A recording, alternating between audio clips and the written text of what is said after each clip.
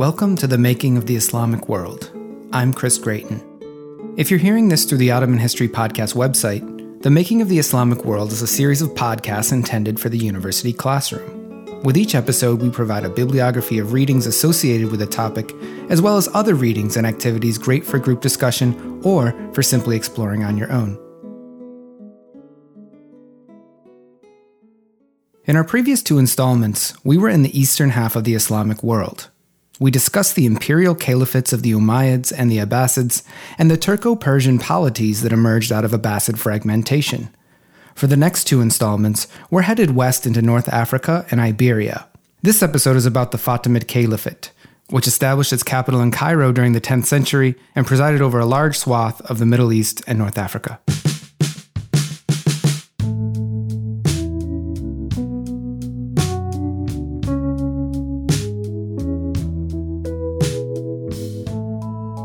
When I turned in the book manuscript for my first book, I used the word state, and I had no problem using the word state.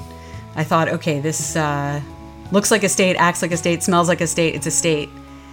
But one of my editors said to me, can you really use that term for a medieval political entity? And I realized, people aren't totally comfortable talking about pre-modern states as states. So I became convinced not just that the use of the term state is justified. I mean, it's a state, you can kind of go down the checklist, an organization that attempts to monopolize the legitimate use of force, collects taxes, claims a certain right to people's property, extracts resources, redistributes them, and so forth. But I even became convinced that you can talk about bureaucracies before 16th century Europe, before Max Weber would tell us you can talk about bureaucracies. We would never have thought that there were bureaucracies in the medieval Islamic world unless we really had the documents staring us in the face. I mean, you can read in the chronicles all you want, but you don't have a sense of the scale of the thing until you actually see the documents, how much is being produced and how much is being thrown away. I really want historians not of the Islamic world, historians of other parts of the world and other times and places to be aware of this material and to understand that you can actually talk about pre-industrial societies as sharing a certain range of problems and of solutions to those problems, right? One of the big problems being, what's the global population, in the year 1000? It's 300 million people, which is less than the population of the United States today, spread over the globe. So what does that mean in terms of administering an empire?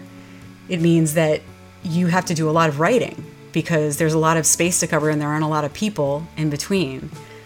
This for me is this is how global history should be done, is deep dives followed by comparison, as opposed to just people traversing the globe.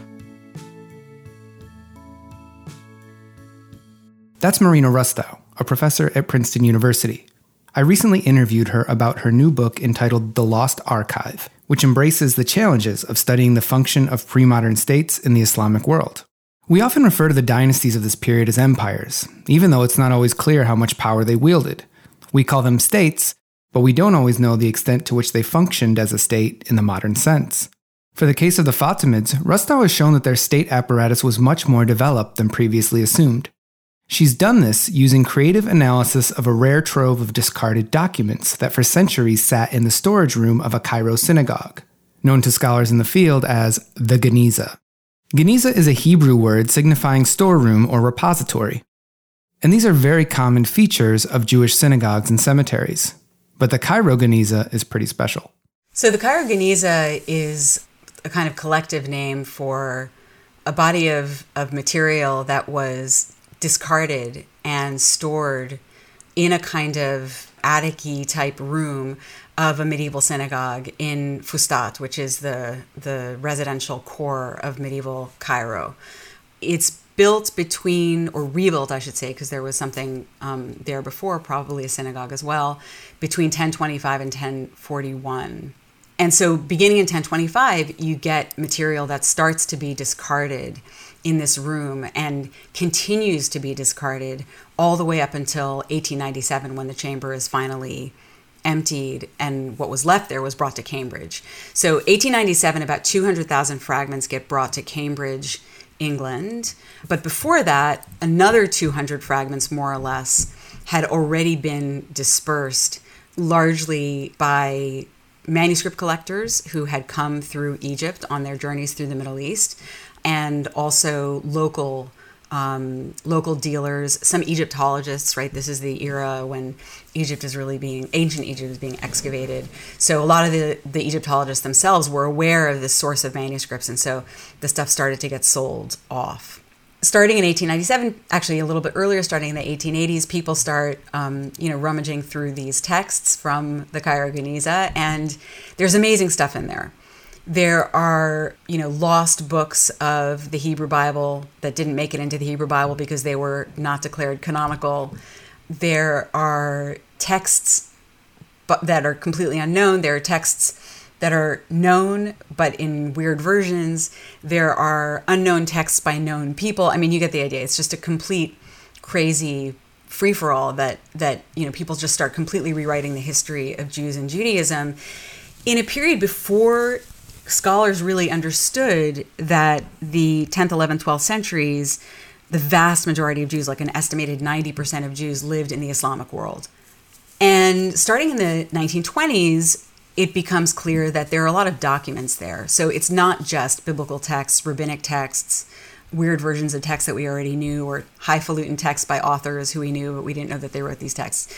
It's also marriage contracts, personal letters, bills of lading, accounts, just the kind of most random everyday ephemera. And that's when the study of this stuff really gets underway. The Cairo Geniza has normally served as a source for Jewish history, but as Rustow demonstrates, it can also tell us a lot about Islamic history. If not for this unique source base, we'd know much less about the social and economic history of the medieval Islamic world and the global connections it contained. We'll talk more about what the Geniza reveals in a bit, but first, some background on the Fatimids.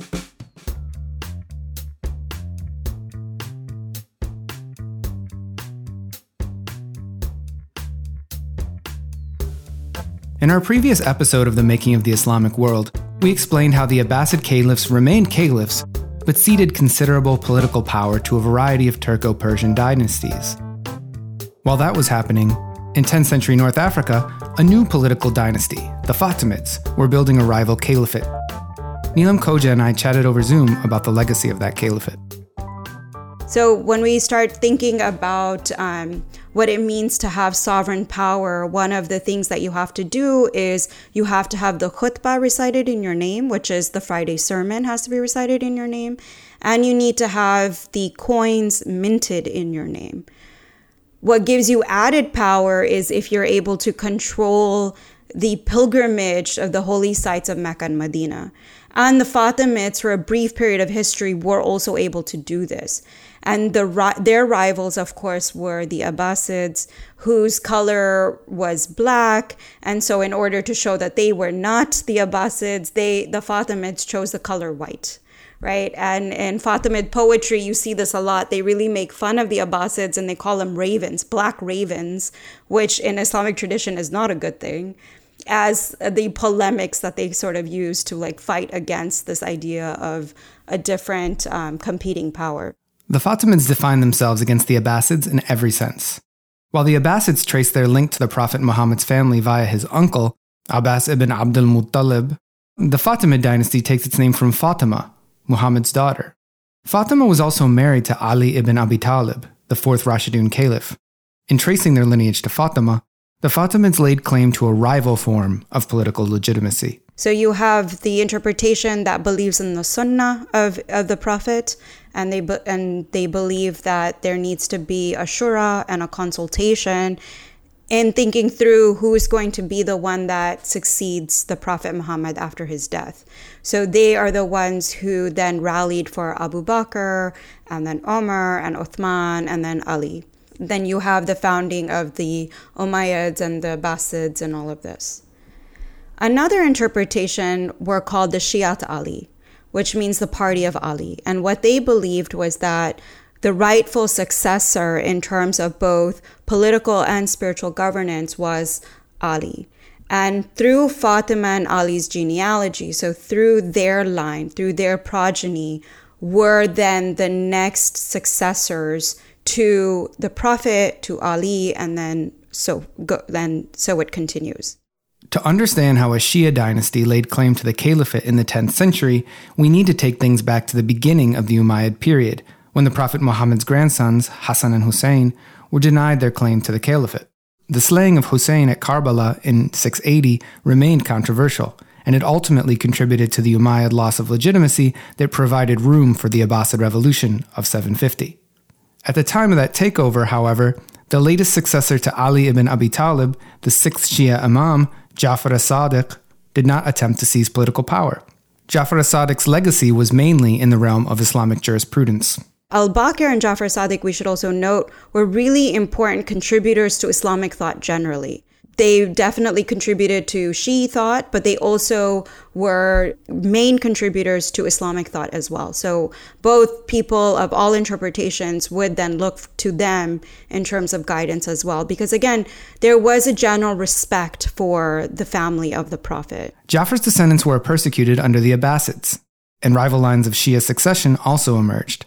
The Fatimids adhered to the Ismaili branch that considered Ismail, the oldest son of Ja'far, to have been the rightful successor to the imamate. During Ja'far as-Sadiq's time, the heir apparent, at least in the Shia interpretation, was Ismail. But according to some sources, Ismail predeceased his father, so he died before Ja'far as-Sadiq died. And therefore, some people believe that the next heir would have been his son, Ismail's son. Now, there was a disagreement here, and so you start seeing these schisms, and you have 6 different groups of people who believe different things. They believe different things in terms of the historical circumstances, but then there's always, with anything, there's always power at play, right? So depending on who wanted certain favors, they believe certain things and whatever. So you basically end up with 6 different interpretations. Now, one of them is what would then go to found the Fatimid Empire. And that was the line that believed that the grandson of Ja'far as-Sadiq was the rightful successor and then would continue. But because you had the founding of the Abbasids, you also had a anti-Shia sentiment that was very pervasive across these lands. You actually have straight up persecution of different religious, the way in which people espouse different religious traditions. So you could kind of get a sense of where people would feel unsafe if they practiced or believed in something different. So you had a lot of these groups kind of go underground. So they kind of went into hiding, where they weren't politically fighting against the state. You did have, on the other hand, what would become, 12 Shi'ism, the Ithna Asharis. You did have in that interpretation where they actually did try to either ally or rebel against the Abbasids, right? And that's a different history. But the people that would end up founding the Fatimid Empire, they decided to just go into seclusion. What was kind of pervasive in thought was this idea of a Mahdi, this idea that a Messiah would come and right the wrongs of the world. During the late 8th century, the Ismailis did not hold political power, but rather spread their influence through a dawah, or proselytization campaign. From their base in the town of Selmiya in Syria, the Ismaili missionaries, known as Da'is, worked to convert people from Morocco in the west to India in the east. So dawah means invitation. And the person that invites is called a da'i. And in the Fatimid context, the dawah system was incredibly hierarchical, it was incredibly organized, and as you mentioned, it was expansive. So even before the Fatimids settled in what is now Tunisia, and then later moved to Egypt, to Cairo, there were da'is that were moving around and scouting and looking for places where they can set up the caliphate. And there were contesting sites, including Yemen, which in Yemen, there were da'i movements that were quite extensive, and a lot of written material has also come out of Yemen. And eventually they settled on northern Africa for political and military reasons. one of the ways that they were able to expand the dai network was through these majlises. So majlis is a gathering, and they used to have, like I mentioned, it's very hierarchical. So you used to have like the chief dai, and during the height of the Fatimid period, the chief dai was Qadi al-Numan, who also produced texts. And you had other really important dais too, like Kirmani, Hamid Kirmani, you had Al-Sijistani, you had Nasser Khusro, who was the dai that helped to convert a lot of Ismailis in Central Asia. So he died in Badakhshan, and even today, there's an entire shrine that's devoted specifically to Nasser Khusro. And he is so that's the furthest east that we have actual evidence of. But there are suggestions that also or along the Indus civilization, you also have dai connections that were connected to Fatimid Cairo. So it was an incredibly expansive network. And again, their aim was not just to convert or to have people accept the Ismaili interpretation like in the masses. They were very strategic about it, and they were actually trying to win over local rulers. And through the local rulers, then they would get the congregants. We also have evidence that there were a lot of females who served as dais as well. And one of the reasons why women specifically were chosen was because they could go unnoticed. They could be traders, they could move with caravans, but they could be spreading the message of Islam in this very clandestine way where they would not be suspicious. The caliph imam would almost always, depending on who it was, would almost always endorse whatever the message was. So you used to have not only these institutions of learning, these specific spaces, but you also had the thoughts and the ideology or the beliefs that came directly or were approved directly by the Imam Caliph that people would be trained in and then would then go and spread the message. So it was very organized, it was a very organized network.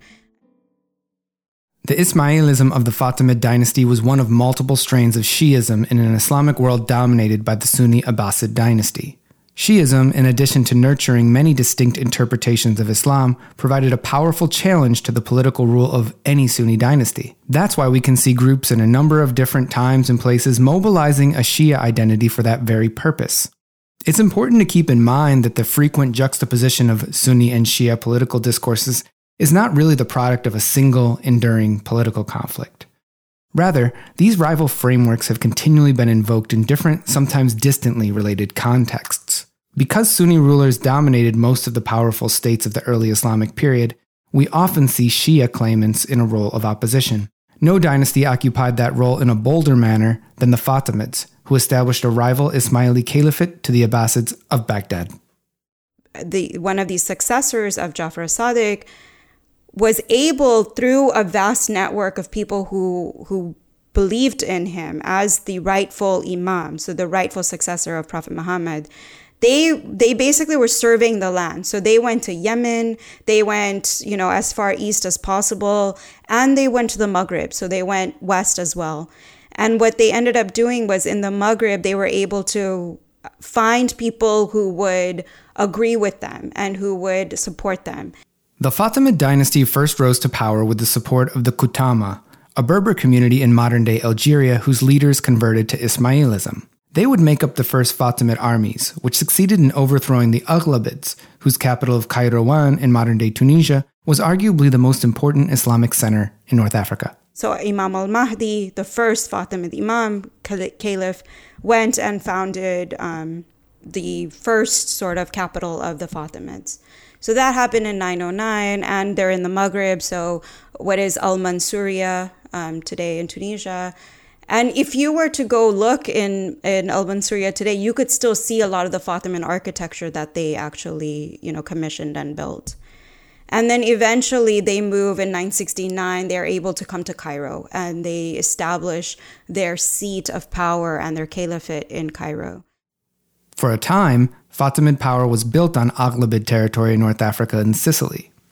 But with the power vacuum created by the Buyid takeover of the Abbasid Caliphate, the Fatimids swept into the wealthy province of Egypt.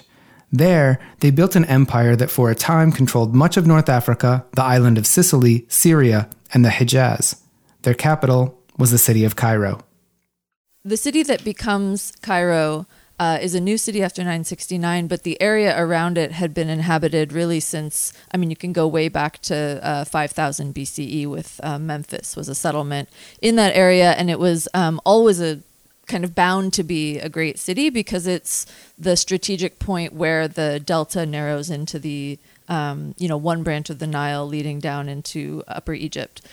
What was there at the time of the Arab conquest, for instance, were kind of abandoned fortresses, lightly inhabited, and the initial city, the initial settlement in 640 at the time of the Arab conquest of Egypt is a military garrison. It was one of two styles of cities, essentially, that were initially set up by the Arab conquerors, the military sort of camp cities, and then there were kind of palace prestige project cities. And so Fustat, the earliest settlement in what will become Cairo, settled by Amr ibn al-As, the military commander of the Arab armies, is a military city. All the subsequent cities that are going to eventually be subsumed by the city of Cairo after 969 are going to be experimental palace prestige cities, with Cairo being the final iteration. Zoe Griffith is a professor at Baruch College, working on the history of Egypt, and she's a frequent host of the Ottoman History podcast. Cairo is a city she knows well. Cairo has been the center of political life in Egypt for centuries. Today, its metropolitan area holds roughly 20 million people. The making of the modern city goes back to the 10th century, when the Fatimids built Cairo, or Al-Qahira, as a new capital.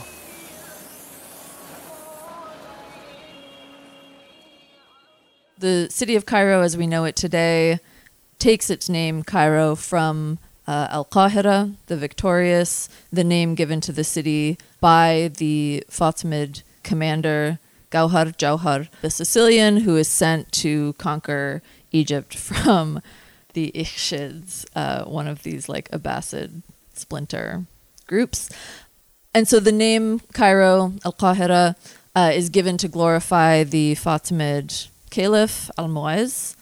And really, this is, as I was mentioning before, kind of the final iteration of these elite palace cities that is built specifically to be a sort of royal city. One massive new innovation or transformation that comes out of the Fatimid establishment of Cairo is that for the first time, really in Egyptian history, the capital city, the main city, is going to be built on the east bank of the Nile rather than the west bank. And so all of the development, the city as it develops really until the end of the 19th century is all on the east bank of the Nile. There's very little occurring on the west bank. And so the city is going to grow east and north of where it had been before. Because this was a palace city, the kind of original idea for it was that the masses, all of the commercial and industrial life, all of the non-Muslims, the Jewish population, the Coptic population of Cairo, the Sunni Arab population really of Egypt would remain in Fustat. So Fustat for years, for many generations after the Fatimid conquest of Egypt, Fustat was still the kind of center of commercial life and industrial life. And Al-Qahira was really meant to be this palace city and was in fact restricted to commoners. So one of the first things that the Fatimids did in Cairo was to build these two really grandiose palaces. These palaces that are built immediately after the Fatimid conquest by this commander Jauhar, the Eastern Palace, the Great Palace, was at the time 22 acres in size, which accounted for 1/5 of the total area of Cairo. So it was really intended to be, the centerpiece of the city. If you travel to Cairo today and you go to what's called Islamic Cairo, the street named for that kind of first caliph and the like primary builder of Fatimid Cairo, Al-Mu'izz, is about a 1 kilometer promenade, I guess, from these two gates of the city, Bab al-Futuh and Bab Zuwayla. And in between those, you had what were called sort of the East Palace or the Grand Palace and the West Palace, which was a smaller palace. And then what's significant about that was the plaza between them called Bain al-Qasrain. And the palaces don't exist anymore. There's nothing left of them. They were destroyed by the Ayyubids and the Mamluks. But Bain al-Qasrain, really exists very powerfully, I think, in modern Cairene imaginations of their old city, of the Islamic city, and was a very, very high prestige site for later building. Here too, the Fatimids had tried to rival the Abbasids, who had built their own impressive new capital in Samarra during the 8th century. Fatimid al-Qahira certainly hearkened to Samarra, but it ultimately lasted much longer as a city built upon by subsequent rulers for many centuries. I would say because the Fatimids were this, Shiite dynasty that were not very long-lived and also replaced by a series of Sunni dynasties, not a whole lot of Fatimid architecture remains in Cairo, but the examples we do have are very, very significant. I mean, so certainly one of the most significant examples we do have of Fatimid architecture and building is Al-Azhar Mosque and University, founded almost immediately after the foundation of Al-Qahira in 972. And this remains one of the oldest continuously functioning universities in the world. So in addition to Al-Azhar, which of course, not that much of the original structure remains. It's been added to and renovated many times. The city gates and Al-Hakim Mosque are some of the monuments that still exist. Al-Hakim Mosque, incidentally, known for its minarets, really ornate sort of decorative motifs, more kind of animal imagery and like vegetal imagery than was customary in most Egyptian architecture, which tended to be really kind of sparse and geometric. So around this kind of palace city, which, it coexists in like a symbiotic relationship with Old Cairo, Fustat, with the kind of, if you want to call it like the living city of the masses, Al-Qahira does have pretty monumental, solid system of walls and gates. There were exterior walls and interior walls and a number of gates, but the famous ones, Bab al-Futuh, like the gate of victory or conquest, and Bab Nasr, the gate of victory, Bab Zuwayla, these still exist today and were built. You would recognize them almost from like Crusader castles or like European fortress architecture, like roundels that soldiers could stand on to either shoot at invaders or like pour boiling oil onto them if they got real close. You have to think about it in terms of kind of geographic continuity, but a real cultural transformation or a real sort of a shift in the importance of this city, which becomes much wealthier. People are coming to Cairo for trade and for educational opportunities, the site of learning. It's becomes a major cultural capital really only after the Fatimid conquest. And really what winds up happening is that Al-Qahira, the palace city, and Fustat, ultimately Fustat declines and Cairo becomes the sole hegemonic kind of inhabited site in that area for a number of centuries.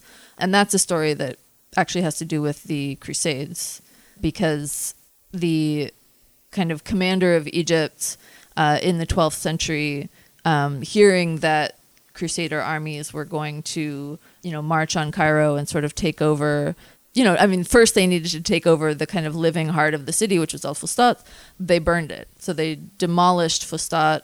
The whole population of that kind of old city took refuge within the walled city of Cairo. And so the city really became, we can call it, like I keep calling Fustat a living city. Cairo becomes a living city out of the Crusades. And it is the Ayyubid rulers who open up this whole area like Al-Muizz Street and Bain al-Qasrain to the masses, to commoners. They get rid of this duality division between, the royal military parts of society and the, artisans and merchants and regular people who inhabit the city. They also did very well with trade. So the Fatimid dinar is probably one of the most valued in terms of gold coins. They really believed in this idea of purity when it came to trade and equity and fairness. So it became coveted. And I think because of that, you had a lot of trust in the Fatimids, whether you were Ismaili or not, whether you were a believer or not. As someone who was a tradesman, you would want those Fatimid dinars because you knew it was unadulterated. You knew that it held value. It's remarkable how scarce the traces of the Fatimids are in Cairo today, given that they founded the modern city and ruled it for centuries. One striking fact is that the overwhelming majority of Muslims in Egypt are and have long been Sunni Muslims. The Ismaili Islam of the Fatimids remained marginal in Egypt, even though they presided over the precise period in which Islam and Arabic language first became predominant in Egyptian society. The Ayyubid dynasty that conquered Cairo during the 12th century did much to erase the Fatimid legacy, as did the Mamluk dynasty that replaced the Ayyubids and brought the Abbasid Caliph to Cairo during the 13th century. We'll talk about both of those dynasties later on in this series. Even though the Abbasid Caliphs themselves held little political power, imperial dynasties continued to rule in their name, and as a result, we've received a distorted picture of their rivals, the Fatimids. A good example of this is found in the narrative surrounding the pivotal but eccentric Fatimid Caliph Al-Hakim bi Amrillah, who reigned from 996 to 1021. In the sources we have, portrayals of Al-Hakim vary widely. The Druze community descends from the supporters of Al-Hakim who believed the caliph went into occultation. For the Druze, he was a supreme and infallible ruler. On the other extreme, you have the portrait of Al-Hakim as a capricious despot intolerant of non-Muslims in the Fatimid realms. At the center of these narratives, we often find his older sister, who lived from roughly 970 to 1023 CE, known to history as Sitt al-Mulk. The person that I want to get to is this really important daughter of the 5th Fatimid Caliph, Al-Aziz. And he married a slave girl who was probably of Greek origin. And so therefore she would be considered in the Islamic context a concubine. And he was known to just have been completely enamored by this, his concubine. They produced a woman who was later called Sitt al-Mulk. And Sitt al-Mulk, that epithet means lady of power. Sitt al-Mulk also enamored her father. So Al-Aziz was both taken by his wife and by his daughter. When the wife died, his love and affection continued on to his daughter. So his daughter was someone that had a seat at the table. She basically had the ability to give her own opinions, and her opinions were taken quite seriously. She was well educated, so she became kind of an important figurehead within the proximity of the imam, of the caliph. The caliph also had 2 sons from other wives, and one of these sons was Al-Hakim, who is known as Al-Hakim. Al-Hakim was the heir apparent and would then become the 6th Imam Caliph. So the sources are really interesting in terms of what they say about Sitt al-Mulk. And I think one of the things that we need to keep in mind is that the Abbasids were really rich, right? And I think we need to keep that in mind. They were really rich and they wrote a lot of histories and they wrote a lot of chronicles. And because the Fatimids were publicly defying them by having founded another state, right? Like they openly were rhetorically and polemically, ideologically at war with each other. You had a lot of Abbasid writings that really skew the way in which the Fatimids are represented. And this trickles down to the Imam Caliphs. And historically, we could say this is true. It almost always trickles down to women. Women are almost always misrepresented somehow, some way. So when it came to their descriptions of Sitt al-Mulk and al-Hakim, you had these crazy stories about Sitt al-Mulk having affairs with men. She was never married herself, and this was something that the Fatimids generally did with their daughters. They would not marry off their daughters. So Sitt al-Mulk was this. She was not married. Her mother came from a Christian background, so they were not. She was half Christian, half Muslim. And she also promoted her uncles who were Christians. So they were also given positions of power. But the rumors spread about Sitt al-Mulk in that she had amorous lovers because she was never married. And one of the people who believed these rumors were her own brother, al-Hakim, who often threatened to kill the people who she allegedly had affairs with. Al-Hakim himself was a very interesting character. On the side that really loves him, it's so extreme that they basically made him divine in status. And that's where the Druze religion sort of emerges, and it's through al-Hakim. And they continue to live in Lebanon, and they're still a community today. On the other hand, you had a group of people thinking that he was just crazy. He was very eccentric. And because he also couldn't sleep at night, it led him to do some really crazy things. If you read the Abbasid sources, you'll get a lot more of that. If you read the Fatimid sources, or if you read the Mamluk sources that deal with this time period of the Fatimids, you start to see a little bit more of a balanced picture. Some of the policies that he took can be seen as very extreme and very unaligned with what you generally saw as the Fatimid policy of general tolerance, of acceptance and pluralism and all of this. Al-Hakim was an exception to this.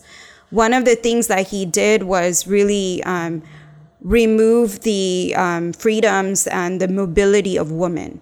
So this was a really important thing. He basically didn't want females leaving the house at all. So he had shoemakers, for example, not produce shoes that women could wear. So his logic was that if they didn't have shoes, then they couldn't leave the house. That's how extreme his thinking had become.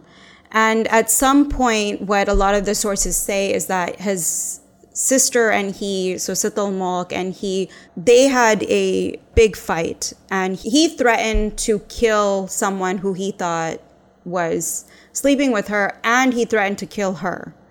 And then, so everyone sort of witnessed this fight. And then later, what ends up happening is that al-Hakim disappears. So al-Hakim was known to, because he wasn't able to sleep, he had this condition that just didn't, like whether it was noise or whatever it was, he basically didn't sleep. So he had this habit of going out into the city at night and just exploring the city. And he usually would take two close companions with him. Sometimes more, but generally two.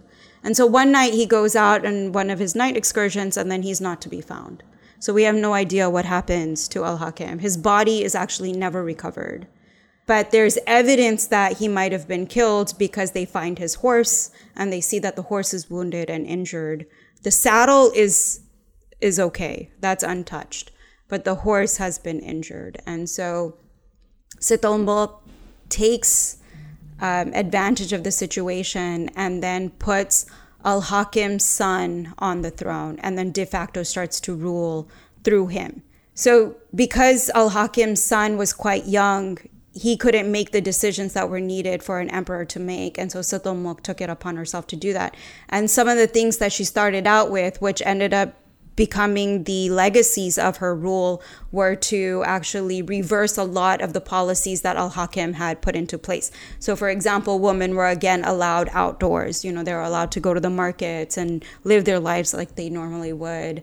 People who had lost power were able to come back into power and all of this. So she sort of righted the wrongs of al-Hakim's extreme measures and set the course back on, right? And so she ruled, it depends on the sources, between 2 to 4 years, and she then dies, and then al-Hakim's son is the one that continues on with the reign. It can be surprisingly hard to arrive at a complete picture of figures who are wrapped up in mystery, lore, and propaganda even during their own times. Yet the sometimes lurid stories shouldn't distract from the fact that Sitt al-Mulk presided over one of the most powerful empires of her day. That's where we come back to the Geniza. So Oxford has a Geniza collection of about 12,500 fragments. So it's a small collection, relatively speaking. Cambridge has 200,000, but it's a very, very well-curated collection. So I was looking through a particular volume of Geniza fragments at Oxford, and in this volume, there was a petition that S.M. Stern had published in 1962. And right next to that petition was a petition to a Fatimid woman. I don't want to say it was clearly to a woman, because actually it took me about 3 weeks of staring at this thing before I started to believe that the feminine endings, that ta marbuta was actually there. Because, first of all, the script isn't that clear. But second of all, we're so trained to expect men as the addressees of these things that there was a petition to a woman, a royal woman, staring me in the face. And it took me a while to kind of catch up with that reality. Once I realized that it was to a woman, then of course I was totally hooked, and I wanted to figure out who this woman was. But before any of that happened, there I was at the Bodleian, sitting there in front of this volume of Geniza fragments. S.M. Stern had already published one of them, and I was looking at another, and I said, well, if S.M. Stern published one from this volume, then clearly he must have known about the other one, and somebody must have already worked on this. So it took me a while, I think maybe a year, to figure out that actually this petition to what turned out to be Sitt al-Mulk hadn't been mentioned anywhere in the literature at all. Nobody had cited it even in a footnote. And that really surprised me. The fact that you can have something as important as a petition to the sister of a caliph, for God's sake, who herself happened to be ruling for a period of about 2 years, that it can just be sitting there, and that scholars who know this material have actually looked at it, but nobody's addressed it, nobody's mentioned it, nobody's done anything with it. That was a lesson for me. And the lesson is, don't imagine that just because nobody's talked about something in scholarship means it's not worth addressing. And don't think that anything that's worth addressing has already been addressed. You can always find something that nobody's talked about that somebody really should have talked about. The other thing that was significant about that petition is that while it was preserved in the Geniza and had a Hebrew script text on the back of it, it was written to Sitt al-Mulk from the Ismaili administrator of a mosque in the capital, meaning this really had nothing to do with Jews, except that it later came into the hands of some Hebrew writing scribe. So while I thought that the petition work, when I was starting out, was going to be about these stories of okay, here's this administrator of a mosque, and, poor guy, the renters of the properties that the mosque owns aren't paying their rent, and that means that the mosque doesn't have income, and the khatib needs his monthly income, and he's not getting it. It's this whole story about essentially the financial woes of this mosque, and how Sitt al-Mulk, she's being asked to come in and essentially pressure the renters to pay, or send people to pressure them. That's one story, but it's a very high level story, right? So the people who petition aren't just the powerless, people of no other recourse, people of no other access, but rather this is really one of the most important points of contact between the upper echelons of the state and normal people, going all the way up to elite people, but they're still normal people, right? Because they still need to petition the state in order to get stuff done. I think what it gave me a sense of is, if you have people, from a blind guy in prison who has no income and is worried that his wife and children are starving, to the administrator of a Ismaili mosque in the capital, if you have this whole kind of range of people who are petitioning, this is actually a type of discourse that is shared across a huge number of echelons of people. And so in a sense, what the state is doing is to create, I don't know exactly how to call it, create a set of political customs, to create a feeling that anybody can access the upper echelons of the state by simply having a petition written.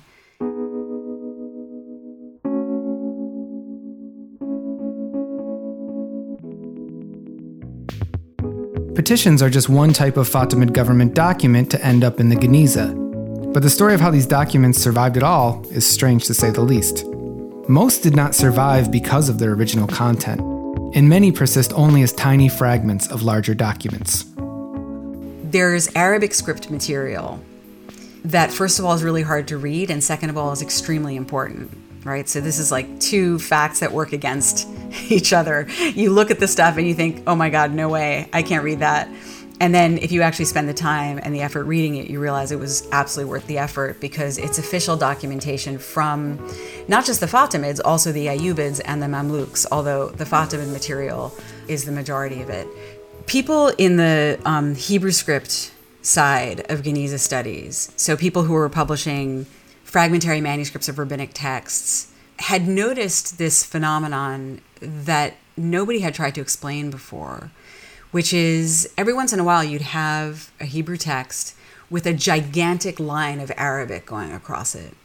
And the Hebrew writing scribe had simply arranged the text around this gigantic line of Arabic, like, acknowledging that it's there, but it has nothing to do with his text. So he's just kind of like using the blank spaces on the paper.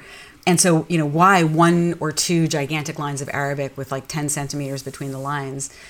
So it turns out these were fragments of Fatimid decrees.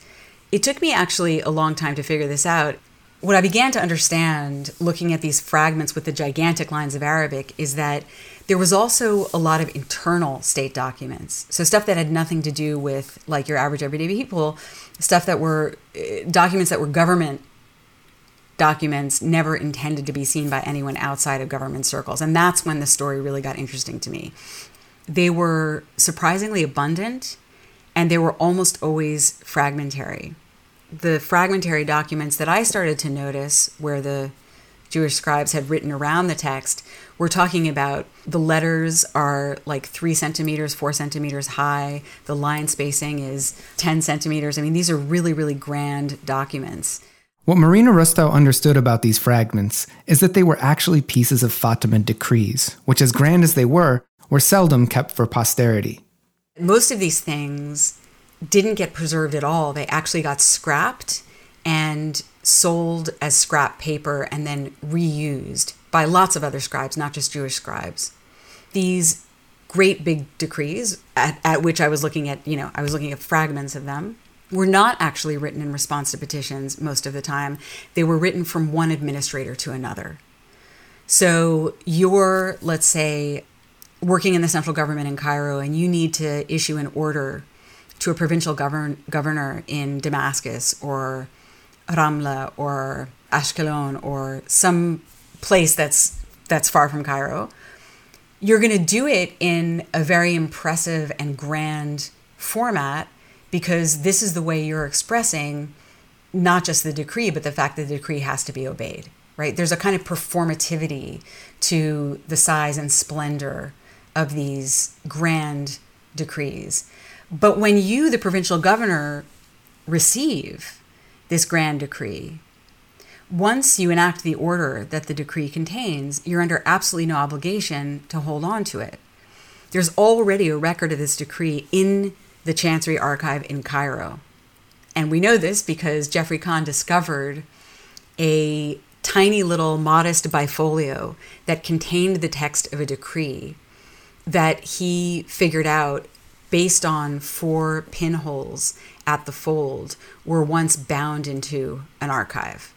The tiny little unimpressive looking compact, modest bifolio that was kept in the Fatimid archives, that was the Platonic master copy. That was actually not the copy, that was like the text, the master text from which these grand decrees were then copied by the calligrapher of the Chancery. So while these gigantic decrees might look really impressive to us and even contain the signature, the alama, in Ottoman terms, the tugra of either the caliph or of the vizier, and so we think, oh, this is the important text. They're not the important text. They are a mere instrument. I call them an instrument of performance. I actually compare them to The Who, to Pete Townsend's, Pete Townsend used to smash up his guitar after concerts. He was famous for doing that.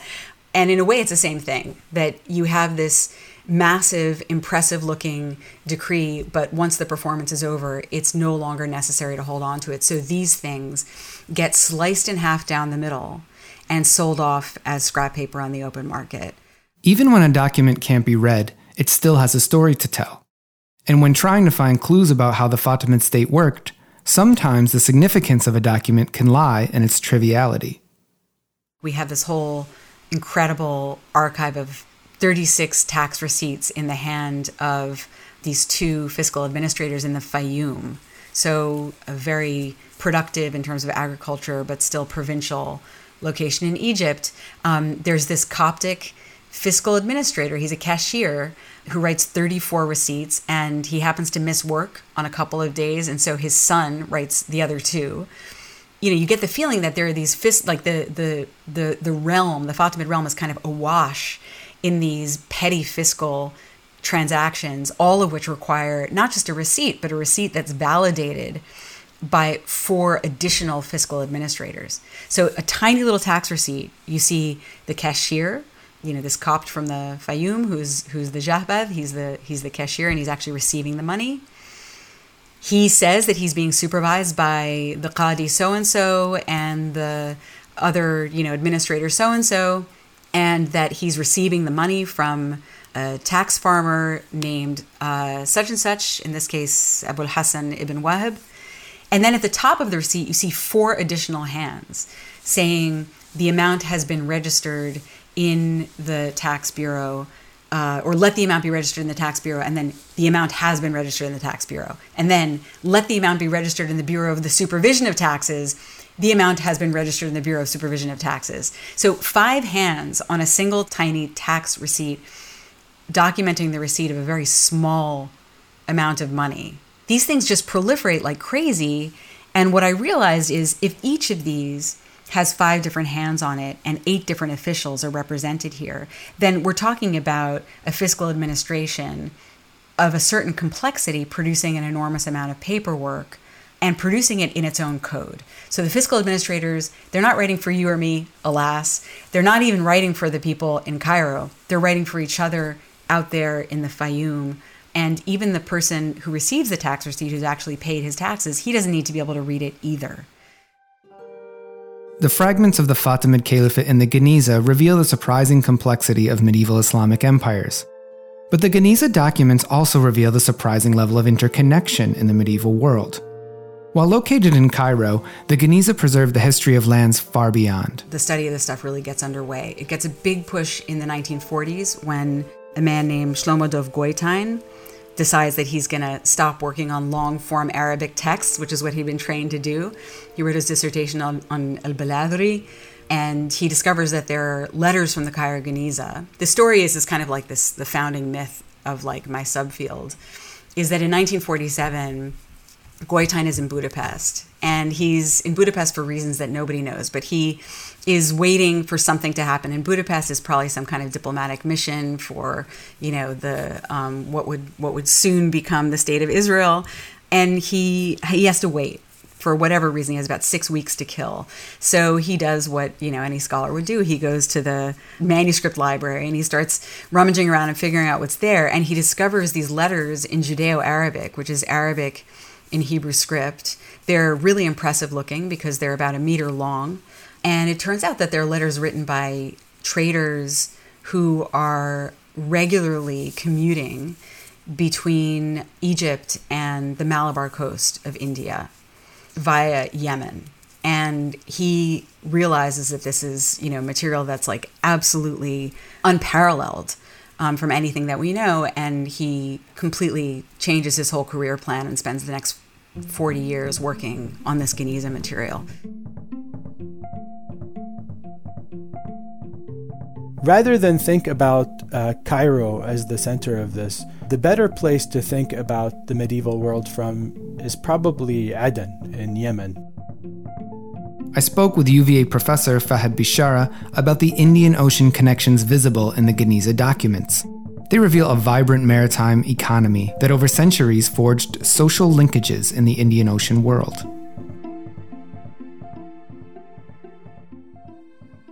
So when we look at a map, we think of oceans as separating places from one another, when in fact we've come to a much keener understanding of how oceans connect different places. And the Indian Ocean is probably the best example of this. It's one of the oldest sort of world economies of its own. And this is in part because there's a particular wind system that emerges in the Indian Ocean world, that sort of obtains in the Indian Ocean world, called the monsoon system. And depending on the time of the year, there are prevailing winds that blow in one direction or another, which make it easy, actually, to cross the ocean, as long as you have a sense of the rhythm of the sort of the nautical calendar, when these winds are going to blow, what the prevailing winds are going to be, what the currents are going to be. Then you can sail out from a particular place and reach another port city that, if we look at it on a map, seems like thousands of miles away, but you can reach it in a matter of a couple of weeks. So if you think about like what the known world was in the 12th century or 11th century or 10th century, there's nothing really like west of the Mediterranean. You don't really go anywhere west of the Mediterranean. You have to go east of the Mediterranean, right? And so what are the routes east of the Mediterranean? Well, there are all sorts of caravan trails that would take you from North Africa into, say, Iraq, and from there into Iran and Central Asia. And one could plausibly take those trails all the way down to India, and then from there to China. It would take a very, very, very long time for somebody to go follow those trails. The mythical, and not just mythical, it's an actual route, the Silk routes of the medieval period. But we might think of the Silk Route as also being a maritime one. We might think of a maritime Silk Road that connects the Mediterranean economy to India and to China by way of sea, which is actually a much more direct route, right? You can carry much more. You pass through fewer territories. You have to pay fewer taxes. You can go back and forth much more quickly. There's a much quicker sort of turnover of cargo. And we might think, and in thinking of maritime routes, then the focus of Middle Eastern economic history during the medieval period shifts then from these inland centers that we know, Cairo, Baghdad, so on, to maritime centers. So you have, Aden. Aden becomes really like an incredibly important one, but then also Basra, which is at the confluence of the Tigris and the Euphrates rivers in Iraq. And there's a very direct route down the Persian Gulf from Basra to India, from there, of course, to China. These are the routes of the equally mythical Sinbad the Sailor. And so Basra, we might think of Basra as supplying the Abbasid Caliphate, and sort of from Basra, goods get sent up the Tigris and the Euphrates, ultimately to Baghdad. And we might think of the sort of Aden Red Sea route as being the principal sort of Fatimid route for the medieval world. So in thinking about the medieval Islamic world, these are really like the two major imperial centers that we have, Cairo and Baghdad. And we might think of the Red Sea and the Persian Gulf as corresponding to those two centers as sort of arteries that would link it ultimately to India and to China, because that is the sort of the center of gravity of the world economy. The center of gravity of the world economy is not the Middle East. The center of gravity of the world economy is India and ultimately actually China. Maritime commerce meant that key points in trade networks sometimes became more connected to one another than their immediate surroundings. Though geographically quite far from Cairo, Aden in modern-day Yemen was in many ways the Fatimid Caliphate's main link to the east.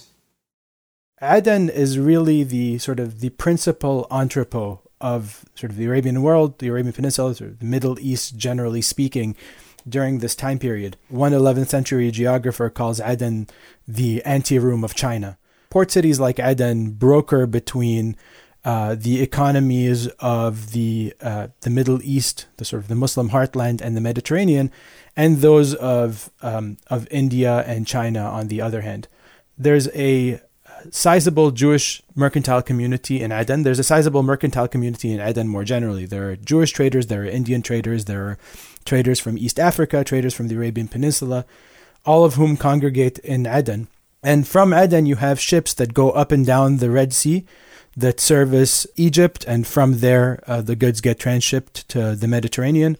during this point of transshipment from the Red Sea to the port of Alexandria, they go out into into places like Sicily, North Africa, Muslim Spain. So you end up with quote-unquote Indian goods from India, but also from China in the Mediterranean economy. On the other hand, you have ships that are sailing out from Aden to the ports of India. And that's actually like the critical linkage from Aden to Gujarat and from Aden to the Malabar coast. And the Malabar coast is the premier region for the production of pepper. And pepper is a highly sought after commodity in the medieval world. It's sought after not just for its sort of role as a condiment, but actually for its medicinal properties. It's used in all sorts of different kinds of medicine, for its anti-inflammatory properties, for gastrointestinal problems. Because pepper keeps well for a very long time, it can be transported over really great distances and there'd be minimal damage to the product itself. So you have pepper, and again, Malabar pepper is considered the best pepper in the world. Malabar pepper ends up in Southeast Asia, where they also have lots of pepper of their own. Malabar pepper ends up in the Arabian Peninsula. Malabar pepper ends up in the Mediterranean. It ends up all over Europe. The Europeans buy pepper like nothing else. It's literally worth its weight in gold. And so we might think of Aden as a place in which ships from all over these places can congregate and where these goods can be transferred to one another and sold in more distant markets. And from Aden, from the Geniza material that we have from Cairo, a sizable chunk of it comes from the Jewish community in Aden that's corresponding with their business partners in Cairo. And these Jewish traders of Aden are also corresponding with business partners in India, principally in the Malabar coast. There's one particular Jewish trader that appears over and over and over again in the records, such that we have a reasonably complete picture of his life. Abraham bin Yiju had moved from North Africa to Cairo, to Aden, and then ultimately to the Malabar coast, to Mangalore, where he appears to have taken an Indian slave woman and then manumitted her and married her. He also had a slave agent of his, and this bin Yiju and his slave agent, who might be called Bama or Boma, insofar as we are able to effectively transliterate it, were immortalized in the stories of Amitav Ghosh told in the book In an Antique Land. Bin Yiju is there. He is in Mangalore. He is doing all sorts of business for the Jewish traders of Aden, who are writing to him, giving him instructions to buy this, to sell that. He's sending back lots of pepper. He's sending back lots of cardamom, but he's also sending back all sorts of other goods that they're asking from him. And so they're sending letters back and forth.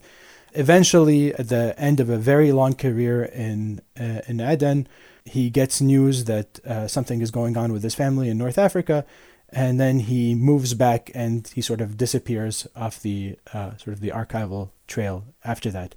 But we have a reasonably complete picture of his business activities on the Malabar coast, actually. Thinking through, say, somebody like bin Yiju and then his correspondence with his business partners in Aden, we might think about the ways in which port cities like Aden were really the lifelines for Mediterranean economies. Indian Ocean trade built wealth, but it also built communities. The foundation myth for the establishment of Islam in India is that a group of traders were sort of moving back and forth from India to Aden doing this sort of business, and that there was a king that had come with them, and that he had seen the miracle of the Prophet Muhammad splitting the moon in half. Then he went and had an audience with the Prophet and converted to Islam and died on his way back to India. But those who were on the journey with him came back, relayed the message to everybody else, and that, this is how Islam came to India. Of course, who knows if any of that is true? We were not there. It could be true, it could not be true. We can't just dismiss it because it involves splitting the moon in half. Otherwise, we're ascribing to a very sort of particular way of thinking. Anyway, what it does tell us, at the very least, is that there's an understanding that Islam came to India by way of sea rather than by way of land, right? That there are these traders that are moving back and forth between the Arabian Peninsula and India, and that we might think of these as the principal conduits for the spread of Islam. And of course, the first Muslim communities that we know of in India are in the Malabar coast during the 11th century or so. We start seeing these mosques crop up all over the Malabar coast. And even to this day, in sort of the nation state of India, there is a very strong contingent of Muslims in the Malabar coast. A similar myth of Muslim expansion, or similar sort of legend surrounding Muslim expansion, obtains in Southeast Asia. There's no splitting of the moon in this story, but there is a sort of an enduring notion that Islam came to Southeast Asia by way of traders. And it's not a far-fetched notion.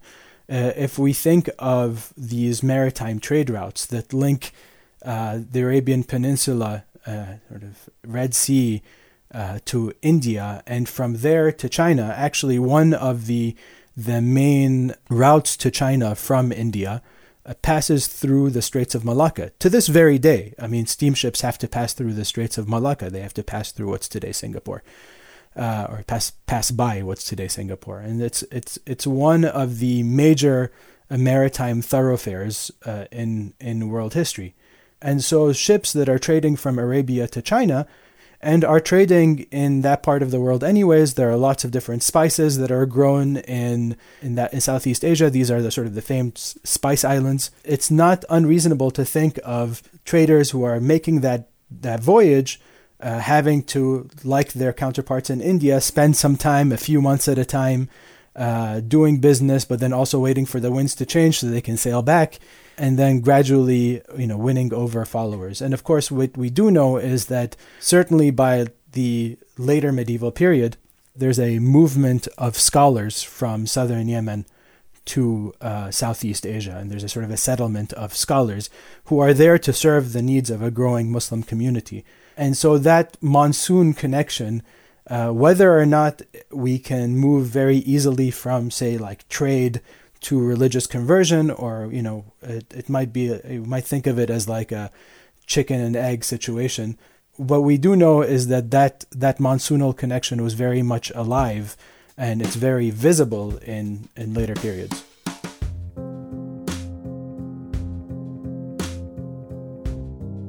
I think one of the position of the Fatimids as being Ismaili and a minority in Cairo, I think led to a lot of the ways, basically set the foundation for a lot of the ways in which Ismailis continue to function today. Most religious communities have this idea of a golden age. And when you talk to Ismailis who continue to live today, the golden age that they always refer to is the Fatimid age. And you will find publications that talk about a tolerant Fatimid empire, a pluralistic, empire.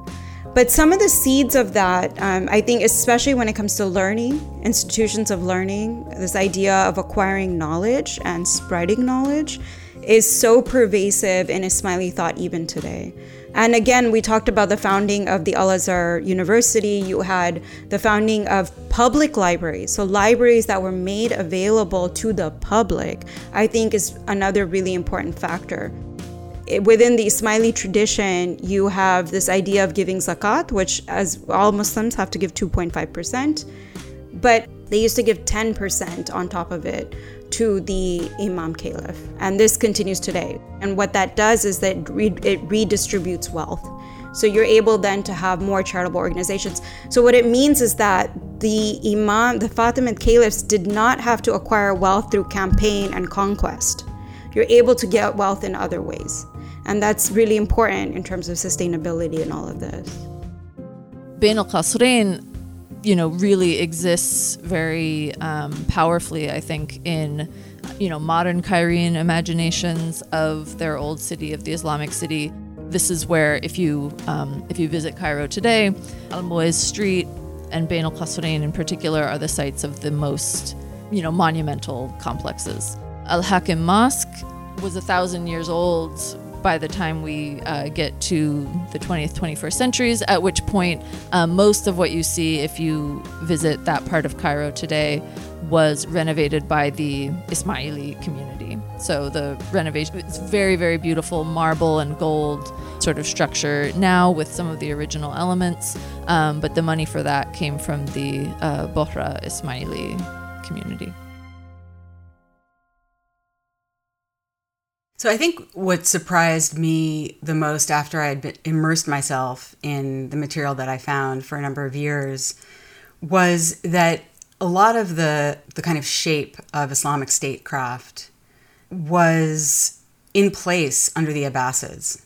So sort of like, 9th century, 10th century, this is really the era when some of the kind of stamps that you see persisting for the next 1,000 years come into being. I mean, just to take one really graphic example, if you think about the boat-shaped lines that you see in a lot of Ottoman documents, especially the Fermans, that's something that begins in the 10th century in Iraq. And, we actually have a couple of surviving documents that suggest that that's going on there, but we also have descriptions of what Abbasid documents looked like.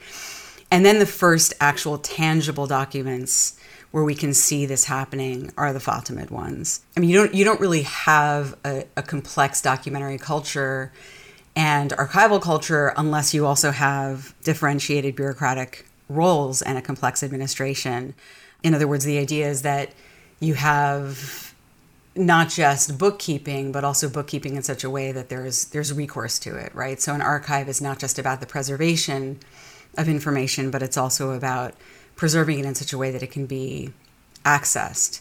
So that was kind of the first thing that I had to wrap my mind around, is that all of this is earlier than even I as a medievalist expected it to be.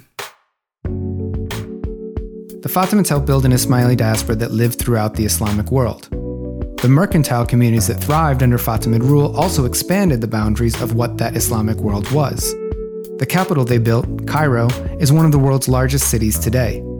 And though only fragments of its archives survive, the state that the Fatimids built created new practices of governance that continued to develop under subsequent Islamic empires. In the next installment of The Making of the Islamic World, we're taking these themes of loss and legacy even further by exploring Muslim Iberia, a territory comprising modern-day Spain and Portugal, remembered as Al-Andalus. It's been centuries since Christian kingdoms completely overtook the Muslim dynasties of Al-Andalus, expelling or forcibly converting the Muslims and Jews who once lived in Iberia. But as we'll learn, the shadow of Al-Andalus and its legacies for the modern world were enormous. That's all for now, but if you want to explore more about the Fatimid world, visit our website where you'll find my full interview with Marina Rustow about her book, The Lost Archive, as well as plenty of visual material and suggestions for further reading. I'm Chris Gratien. Thanks for listening, and talk to you soon.